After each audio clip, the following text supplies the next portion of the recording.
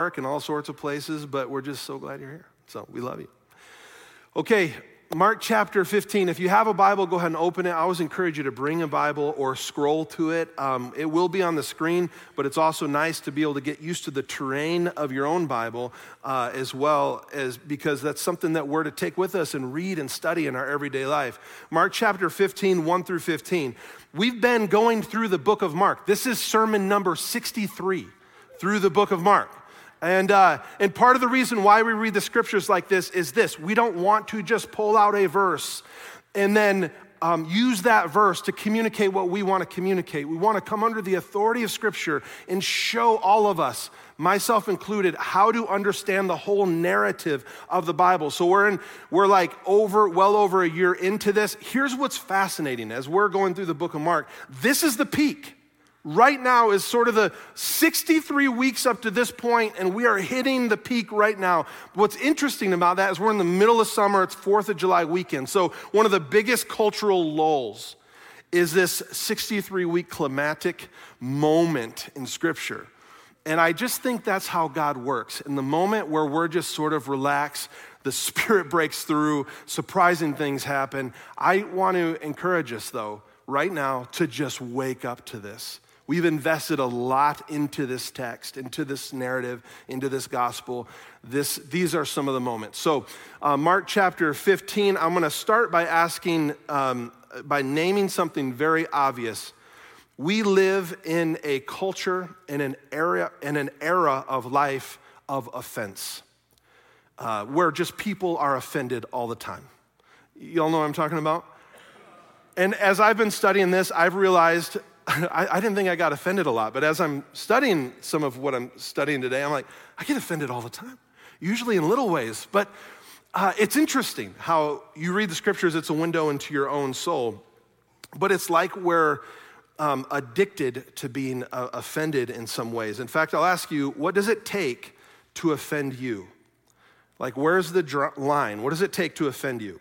When somebody cuts you off in the car, do you get offended?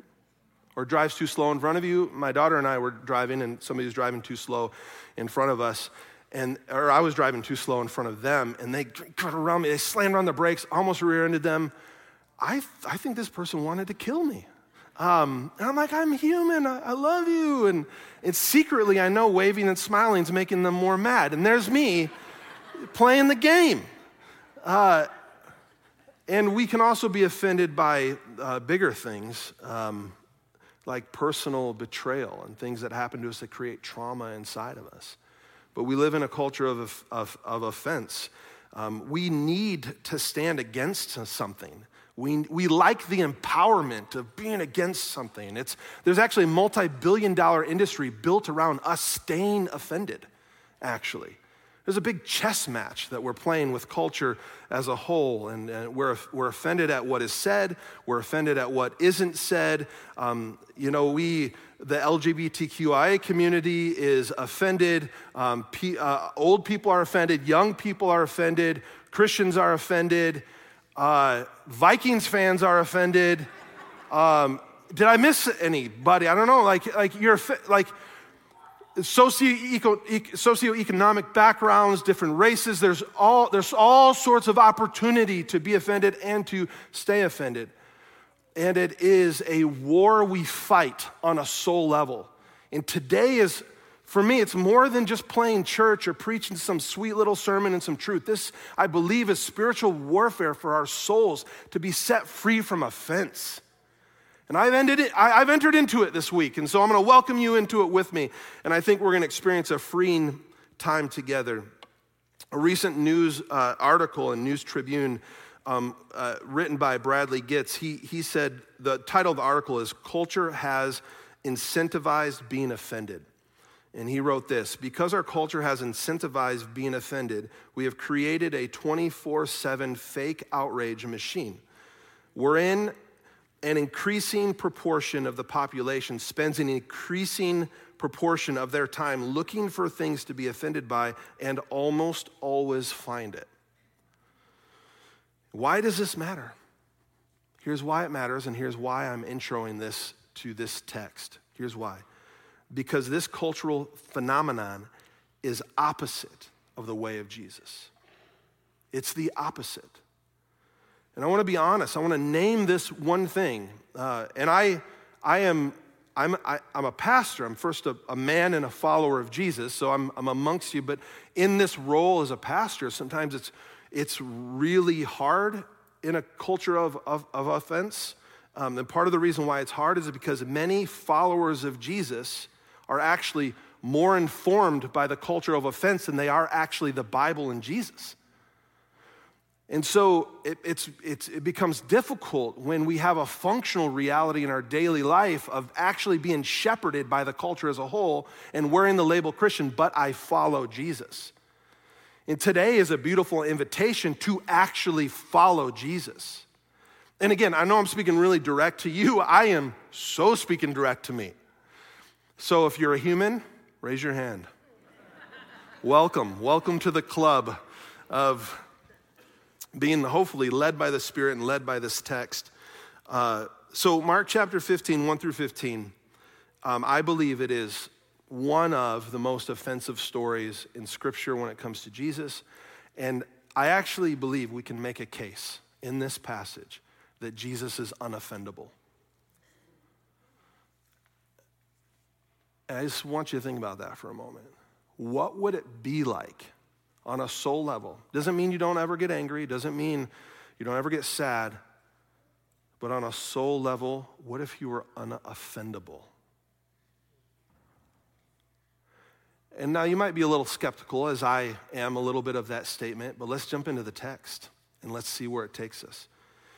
So we're going to start many times when we think about the cross, because we're on the journey to the cross, many times when we think about the suffering on the cross of Jesus, we think about the physical pain, and there was a lot of physical pain from the outside in. But sometimes we fail to see the intensity of the pain that began on the inside.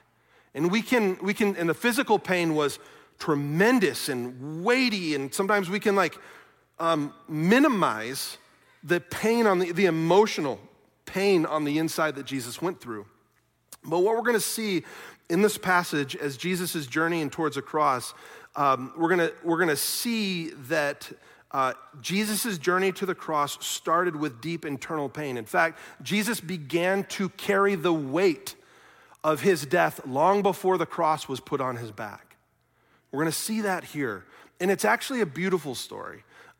It's a story that breaks through a lot of illusions in this world, that we have to just live bound up, offended, in a traumatic state our entire life. We do not have to, in Jesus' name, because we are followers of Jesus empowered by the Spirit of God. And so we're going to start, I'm going to break it up in sections, and let's just do this before we go into it. Let's just take a moment of silence before we read God's word and thank the Lord for his word.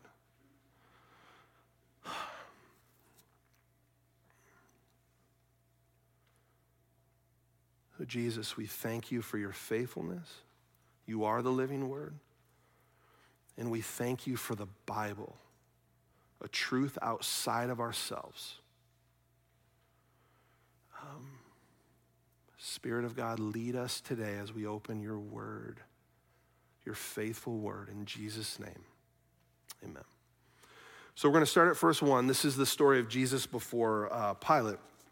And here's what it says right away. It says, very early in the morning, the chief priests with the elders, the teachers of the law, and the whole Sanhedrin. Sanhedrin was a group of a little over 70 Jewish leaders, made up a whole council. They made their plans, and they bound Jesus and led him away to be handed over to Pilate.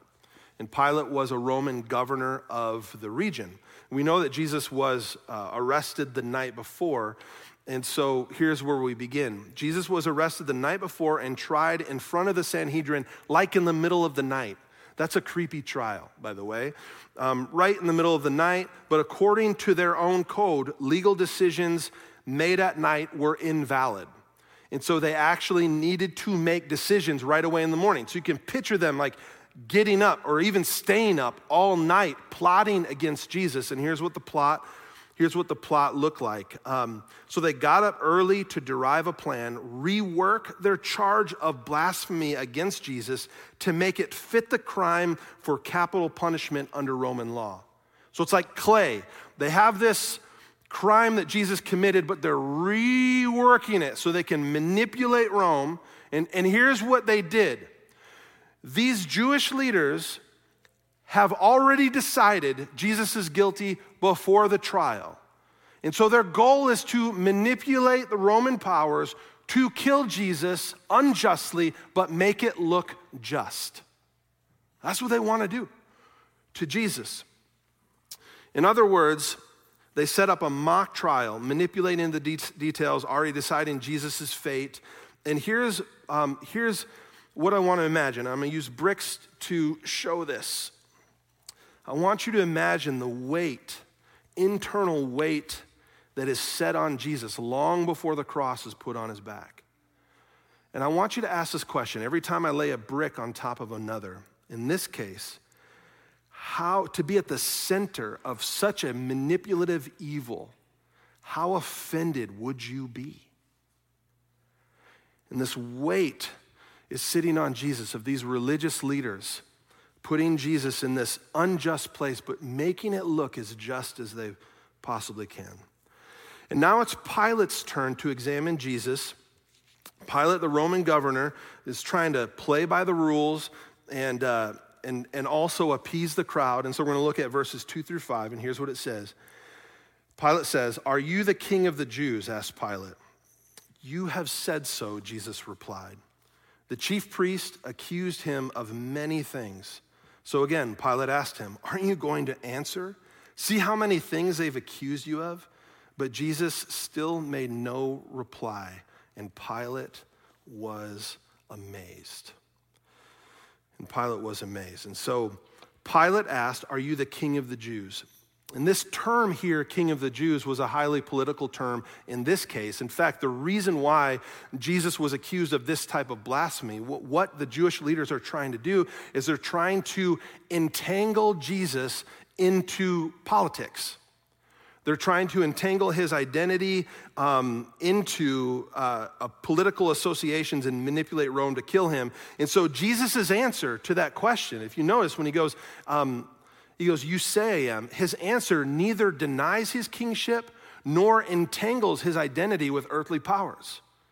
The kingdom of God isn't a kingdom that plays the earthly game of politics and power well. The kingdom of God is a totally different game.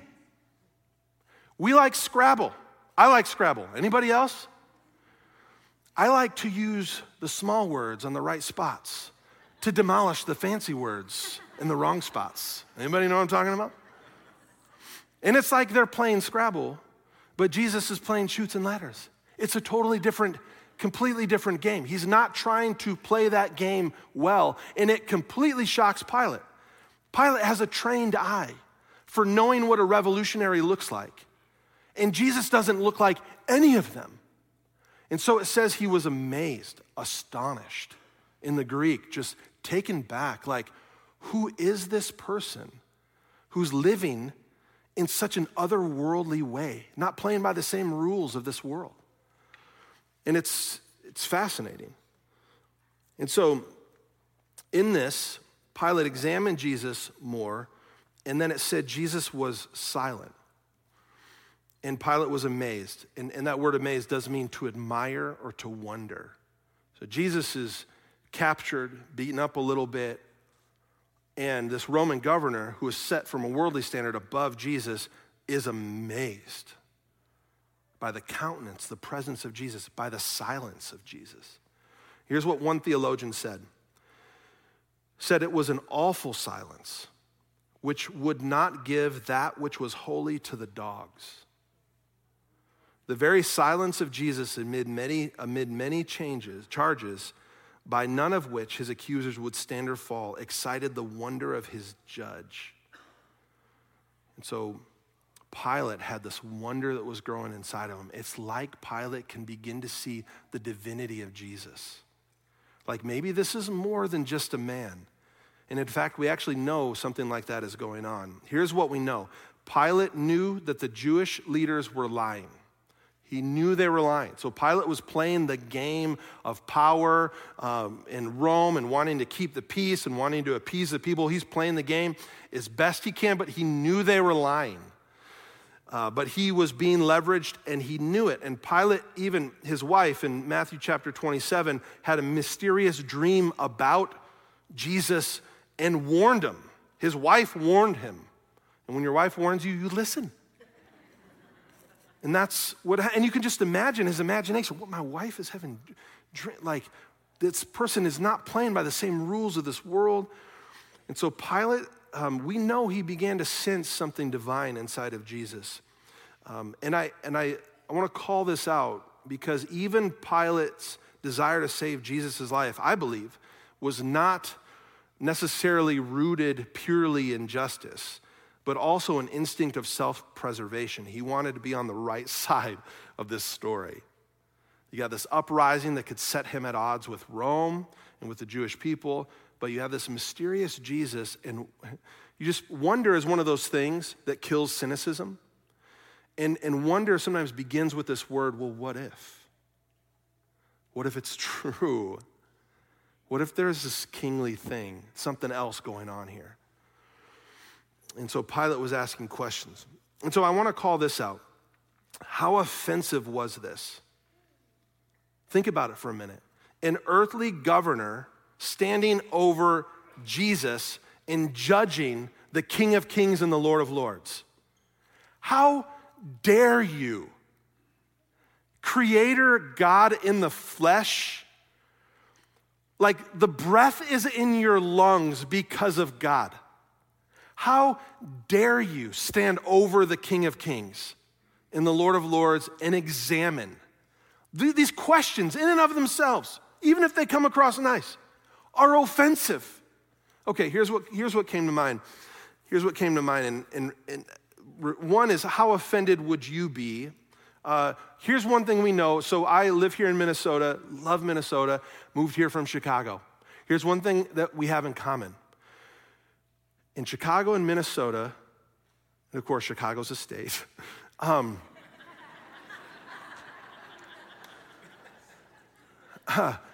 we are really good at being coaches of our favorite professional team from our living room.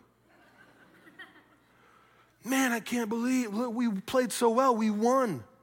It was good. And then when we lose as if we played the game, many of you know that you think you know how they could have. You think if you were on the field, that you could have made a difference. And in fact, this coach who's been doing it, dedicated their life to this craft and is in a professional arena, you're like, you're stupid.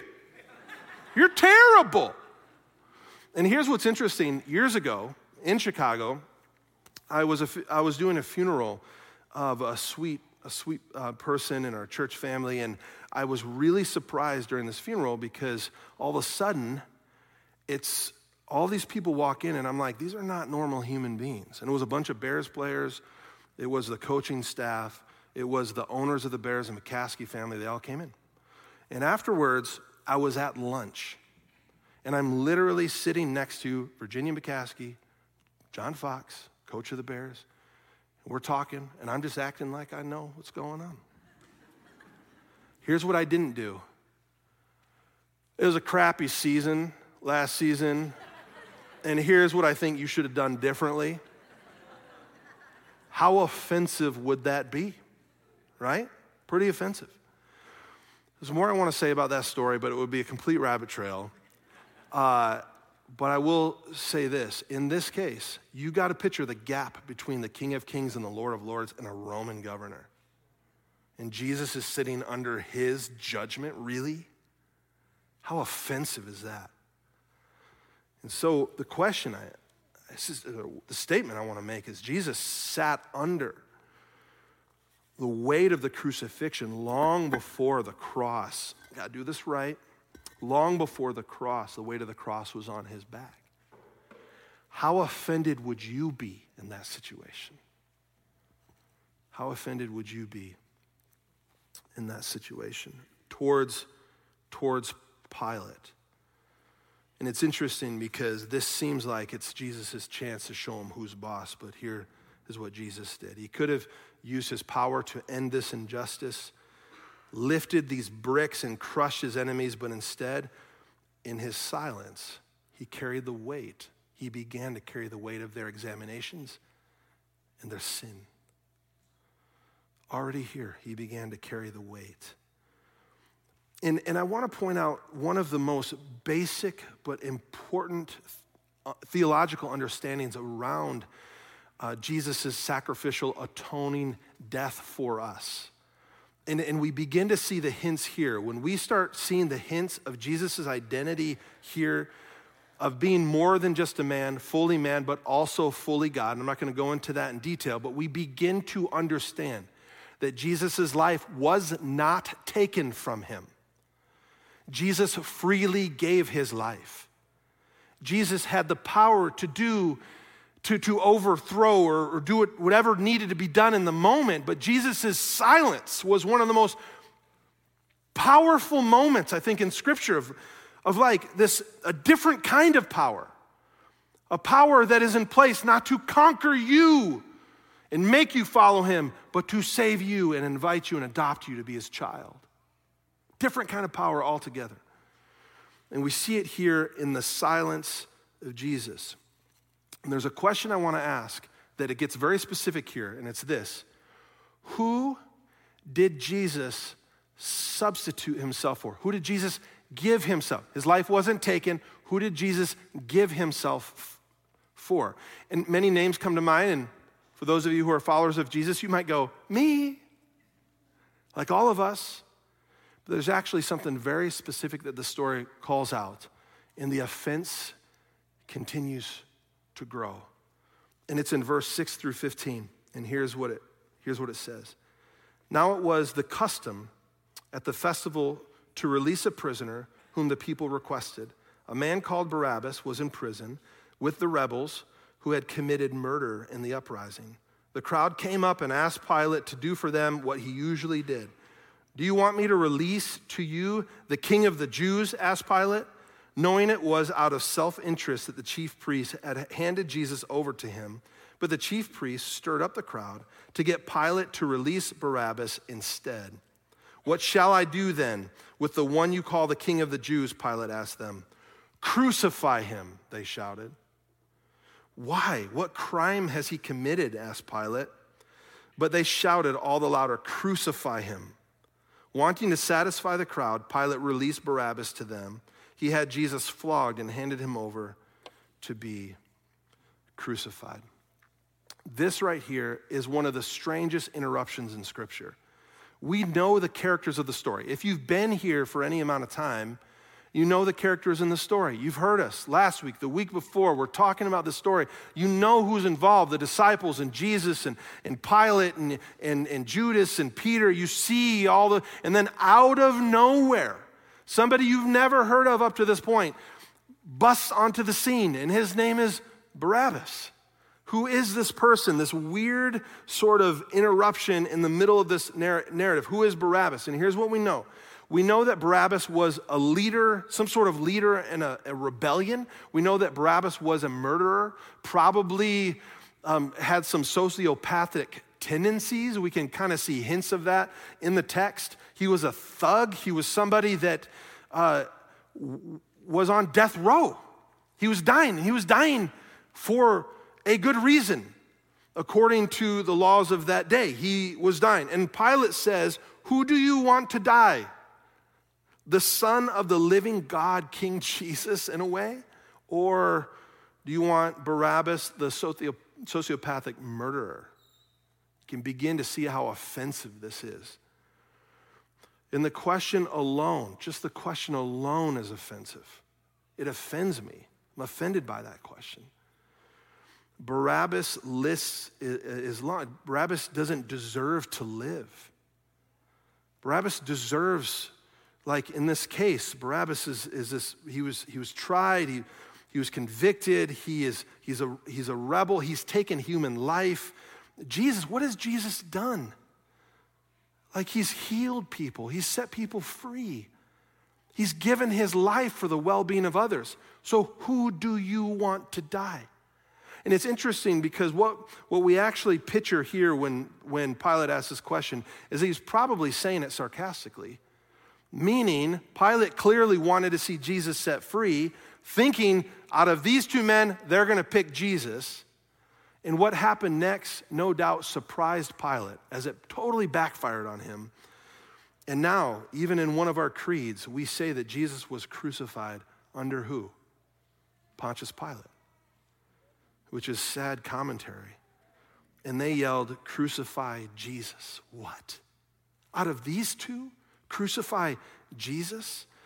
And so in this, if you can imagine, I want you to imagine for a minute, you got the religious leaders and how offensive they were. And then here you have Pilate. Who is he to judge Jesus? And now you have this crowd. Many of them, no doubt, benefited from Jesus' ministry. And they're yelling together, "Crucify him," because crowds are so easily manipulated. We know that. How offensive this is. This crowd, how offended would you be if you were in Jesus' spot and they wanted to trade your life for Barabbas' life? How offended would you be? And the weight of the cross was beginning to be put on Jesus long before that wooden cross actually went on his back. And we see that weight continue to grow. But the crowd wasn't the most offensive part of the story. And here's the icing on the offensive cake, if you will. And they didn't just shout, "Crucify him." In fact, if you turn to Luke chapter 23, we actually see that they shouted, "Give us Barabbas." And I want you to picture Jesus standing there, so in love with the crowd, just loves them, came for them, is going to die for them. And out of their mouths, don't you wonder if Jesus was looking through the crowd and seeing individuals? Seeing individuals who he knows more than they know themselves. And when he's seeing those individuals, he's seeing come out of their mouth the syllables, the word Barabbas. Give us Barabbas. They're rejecting Jesus. They're choosing Barabbas. Can you imagine how offensive that would be? How mad would that make you? This unjust trial. The crowd, Pilate, the Jewish leaders. How offensive would it be? And then they say, "Give us Barabbas." And I want you to imagine being Jesus when you watch the Roman guards walk up to that platform while you're in shackles. Well, Jesus is in shackles. Or maybe put yourself in the crowd, right? Put yourself in the crowd. And you're watching the Roman guards walk up. Is Jesus or Barabbas? And they begin to unlock the shackles on Barabbas, and the chains fall. And Barabbas begins to walk down the stairs like he's a hero. Greeted, no doubt, by other revolutionaries and thugs that he ran with. Imagine being there in that moment, watching that happen. And this reality rises, and this is what I want to point to today, is that the first person that Jesus substituted himself for, the first person in this narrative, it isn't John the Beloved. I mean, you read about John the Beloved, it's like, I'll die for John the Beloved. Or Mary, the mother of Jesus. The first person that Jesus substituted himself for was the thug Barabbas. The first person. And here's what I want to say on this 4th of July, summer. It's getting a little hot now outside. It's getting a little hot in here. I want to tell you again, moving into the peak of this thing, wake up. Don't let this moment pass you by. I'm not going to try to stir you up. I just want to invite you to attend to this text with me, knowing that the Spirit of God is with us as well in this, because this is a moment in Scripture. This is a moment in Scripture. So the reality rises that he gave his life for Barabbas. And so Barabbas himself was incredibly offensive. And I want you to imagine not just what it would be like to be offended at the religious leaders, not what it would be like just to carry the weight of who is Pilate. Who is Pilate judging you if you were Jesus, or not just the betraying crowd who you've given your whole life to love, but then this person Barabbas. And what's interesting about Barabbas, nowhere in Scripture do we see Barabbas turning around after he walked off that platform back at Jesus, said, thank you for taking my place. And in fact, Barabbas probably had no idea that it was Jesus' love that caused him to go free. Barabbas thinks it's the crowd. Thank you, everybody. You chose me. I am awesome. He has no idea. And meanwhile, Jesus is the one who gave his life. Jesus is the one who kept his mouth shut and silently exercised a different kind of power that set Barabbas free. It's Jesus the one in shackles so that Barabbas can go free. It's the gospel wrapped up in this story. Jesus actually did substitute himself for Barabbas, for us. And I think about this sometimes, not just for me, but the world around us. How often do people walk around our world soaking in the blessings of God and then sending the credit elsewhere? Every breath in our lungs. How many people deny God with their seeing eye and their breath? They use words from the breath in their lungs, the one who holds their being together.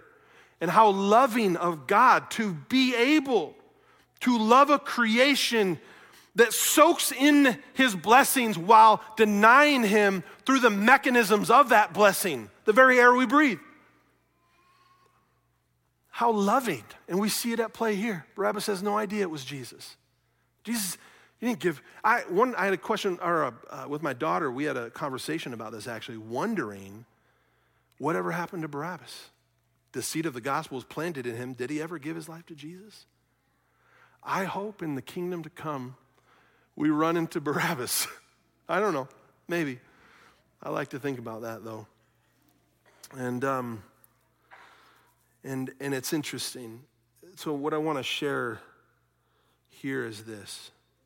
Jesus in his silence stood unoffendable, ready still to, you don't die for somebody when you're holding offense against them. And I wonder if any disciples were there and that words written in Luke, I can't remember the chapter, echoed in their mind. What good is it to love somebody who loves you? Right? That's easy. And then Jesus actually calls them to an active love of their enemies. And right now, Jesus is living it out. While I was studying this text, I had a couple reoccurring thoughts in my mind as I was getting ticked off at Barabbas. And it was this: the heart of God saying, I love Barabbas. I love him. And then there's this other thought that kept coming to mind. Dave, you are Barabbas. You are Barabbas. For all have sinned and fallen short of the glory of God. Yet Jesus freely gave himself as an atoning sacrifice for who? For all of us. And some actually received that gift.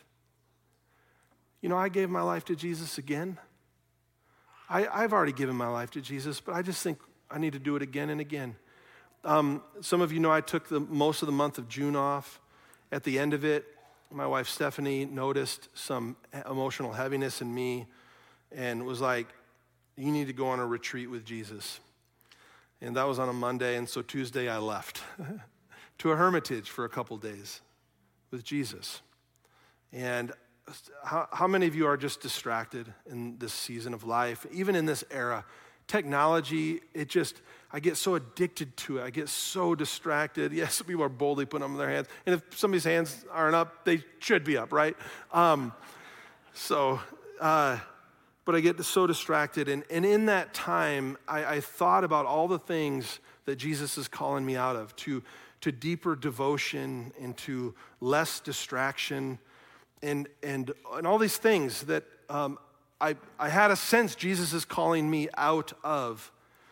But one thing that as I've thought about that time and space since I left that I keep coming back to, that I think God is highlighting for me, is that the greatest obstacle for me is not becoming less distracted and becoming more devoted. It's remembering for the 50,000th time that in my sin and my shortcomings, I don't offend God. That Jesus, that I'm actually seen. I'm seen through the lens of the cross. I am actually forgiven. And that truth for me, that God sacrificed himself for me, that I don't offend, it's life-changing. And I just want to say that to you as well today. You don't offend the heart of God. Yeah, sin is offensive, and that's why Jesus paid the price for your sin. So how do we respond today? In order to respond today, and I'll invite the worship team to go ahead and come up. In order to respond today, we need to remember the context of the Gospel of Mark. And stick with me just for a minute here, because we've been in this for a long time. Sometimes we forget the context. This was a time of chaos and turbulence, and there were no Gospels. They needed a clear vision of who Jesus is in the midst of chaos. It was a scary time to be alive, especially for a Christian. So I'm going to read you a little bit of history from that time. And here's what it says. And this is history of the people who received the Gospel of Mark for the first time in ancient Rome.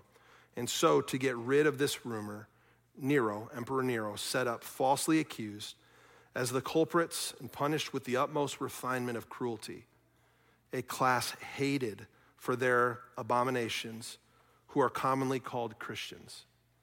These were the people that this book was written to. Accordingly, arrest was first made of those who confessed Jesus as Lord, and then on their evidence, an immense multitude was convicted.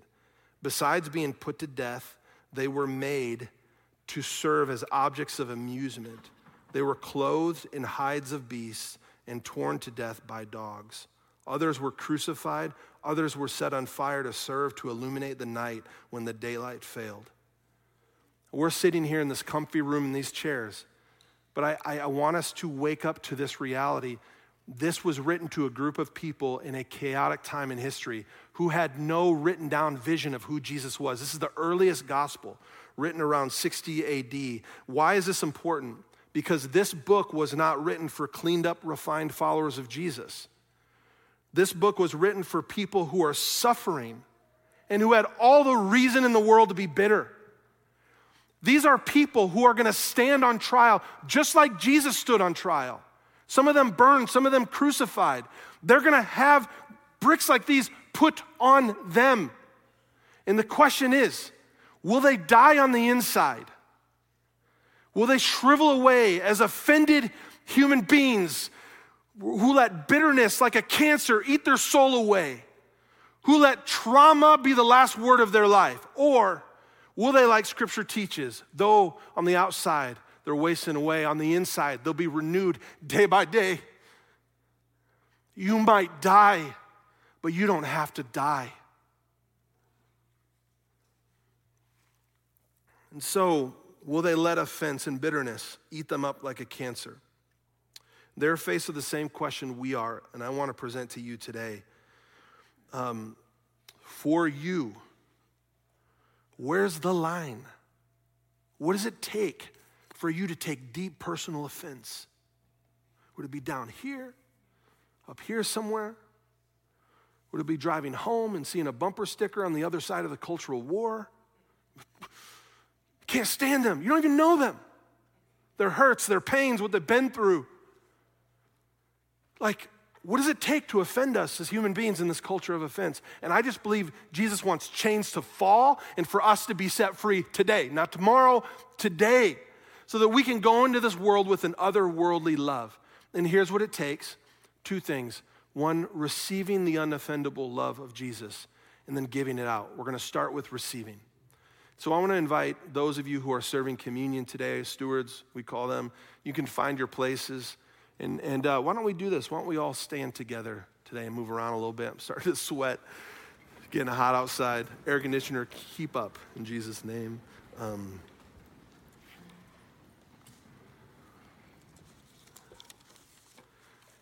Today, we receive the love of Jesus. The reason why we receive communion is because Jesus set it in place to remember. Here's why, because we so easily forget. The gospel of Jesus isn't something that just set us free once and then we're done. It did just set us free once, but we just need to be reminded of it all the time. So today, and we're going to have a moment in a little bit where we look inward at the offense that we're carrying. But right now, let's receive the love of Jesus. I want to invite you, as a follower of Jesus, to move around this room, to receive this little cracker, to dip it in the juice, to receive it as the body and blood of Jesus, which was shed for you. Jesus atoned for your sin. And as you do that, may you remember that Jesus doesn't love a future version of you, but loves you who you are right now, and loves you too much to leave you there. So there's a journey of becoming, but I'm so thankful for the patient love of God. So we're going to open up this place to receive. Let me pray for us. Father, we love you, and Jesus, will you meet us in this space? Holy Spirit, will you remind us again of how insanely loved we actually are? May this space be filled with a sacred remembrance, but may that remembrance be empowered by your Spirit that is here with us in this room. In Jesus' name, amen. Amen. Let those serve you around the room. Feel free to move around and receive, to worship, to reflect. And I'll be back up for another little prayer time in a little bit.